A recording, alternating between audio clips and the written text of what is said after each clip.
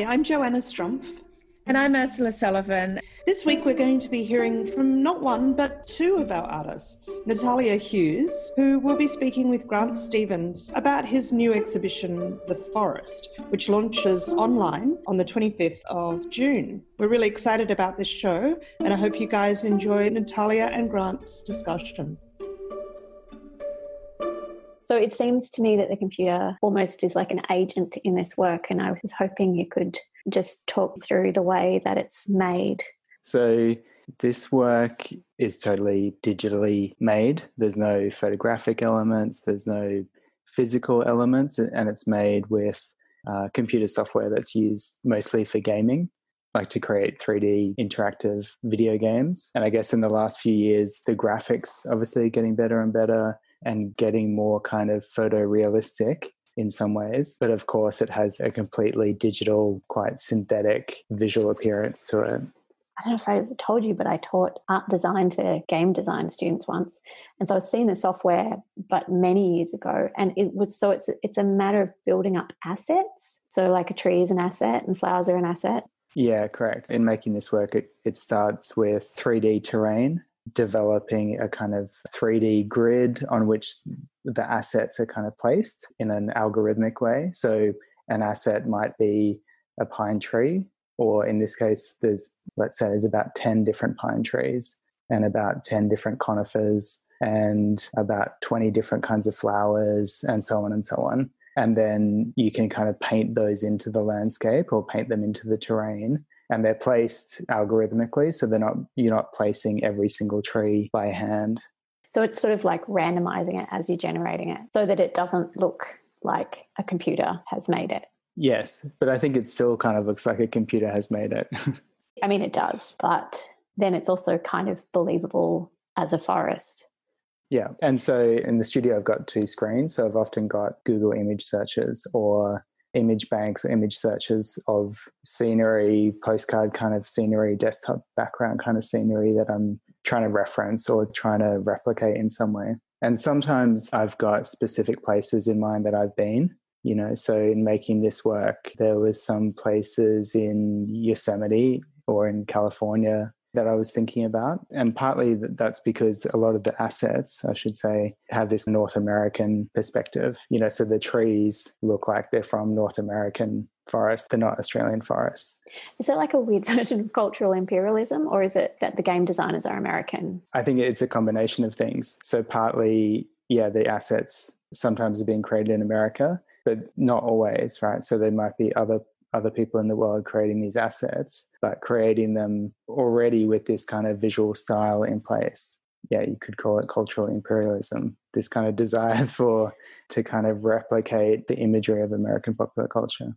So you create this environment in game software. But then in addition to that, the way that we navigate this forest is not like you would navigate it in a game. There is a camera, and the camera, which is a non-human agent, is roaming the forest. So the camera is algorithmic. So it has artificial intelligence in a way. The camera is kind of moving through the landscape, panning and tilting as well. And it's doing that according to algorithms. Like it's doing that according to a range of settings in the software that I can control and manipulate. But once you start the artwork, so it's an application, it's not a video file, it's like you start the application, you start up the program, and then the camera will move through the landscape in a different way every time, and it's set up so it can run endlessly. So it could endlessly roam through this forest environment. The duration of the work is endless. But how vast is the landscape? So the landscape has boundaries, and the camera has limitations on where it can go. There's a waterfall, there are boulders, there's different kinds of forests, there's a meadow. So there's all these different features where the camera can roam, but it's not necessarily choosing to go to the waterfall or to the meadow. It's roaming without that kind of intentionality. Which is what's very strange about watching it. There is this other thing at play that is both your point of access to the forest, but it's also your push out of it. So when you described it to me, I was thinking in terms of an artificial landscape, but it possibly yielding this contemplative, meditative experience, because the landscape itself is static, completely static, one moment in time. And that makes you think about our investment in presence and being able to stay in the moment, and that's association with wellness or whatever. But in watching it, I found that it was very uneasy very quickly because of a certain amount of control being surrendered. Yeah, so the artificially intelligent camera is choosing what you get to see. There are no controls, there's no interactivity to it. But it's also not a view that's being chosen by a cinematographer who might be thinking about framing in a certain way or trying to direct attention in a certain way. What you see is being directed by this artificially intelligent camera. And so there are moments where it looks like the shot has been framed, or, you get these kind of vistas where it looks like a postcard or something. But there are other times where it seems to be looking at the grass or looking at the side of a rock, which is not particularly interesting. But there's a perpetual motion in there. Sometimes it kind of lingers in a place for quite a while, which is weird and creepy. So I think about the experience of watching this and how different it is to the experience of an actual forest, but you yourself enjoy being in the forest and you enjoy walks and you enjoy being in nature and you understand what it is to kind of have that moment outside of, the distraction of every day. It's part of the impetus of the work to provide some outside of the everyday experience of landscape. So one kind of thing driving me to make this work is thinking about the role that digital technologies play in our daily lives, right? You're busy, I'm busy, everybody's busy. There's a sense that digital technologies are taking us away from the things that we really want to do, spend time with our family or slow roast something or tend to the garden and so on and so on. So there's this sense that digital technologies are becoming more integrated into our daily lives, but they're taking us away from the things that we really want to do.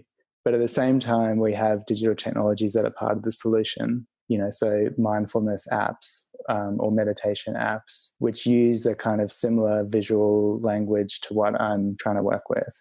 So that's one part of it. But also it might be that digital technology also enable different kinds of communication. So we can video conference with our families in different parts of the country or different parts of the world. And so it's partly that tension about what the integration of digital technologies in our daily lives is doing. And of course, it's not binary. It's not either. That's partly what's driving my interest in contemplation or in meditation, is a kind of antidote or an alternative to this great speed up of daily life. The other part of what I wanted to say and answer the question is, I do a lot of kind of multi-day hiking and camping and so on and so on.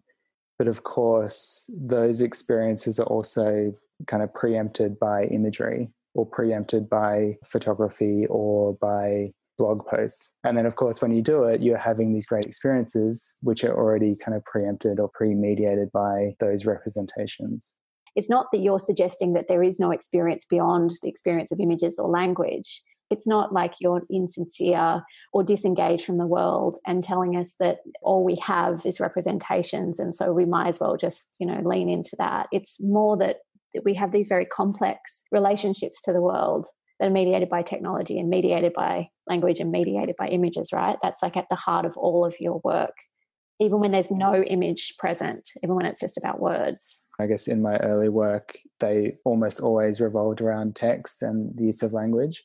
Language enables communication, but it also inhibits us. We struggle to find the right words, or we struggle to find words that sound sincere or authentic.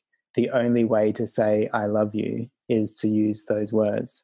But of course, they are cliches. We need to make sense of the world, but they're also kind of not enough. They're not satisfying.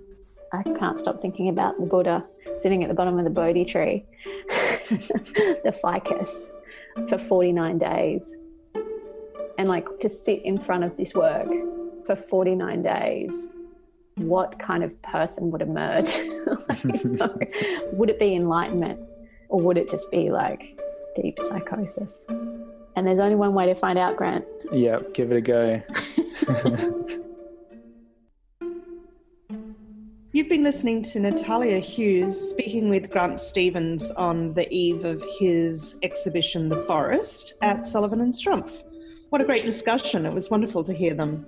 I know. If you want to see his show online, you can go to our website at sullivanstrumpf.com, and you should also probably subscribe as well. Thanks everyone for listening, and we'll talk to you next time.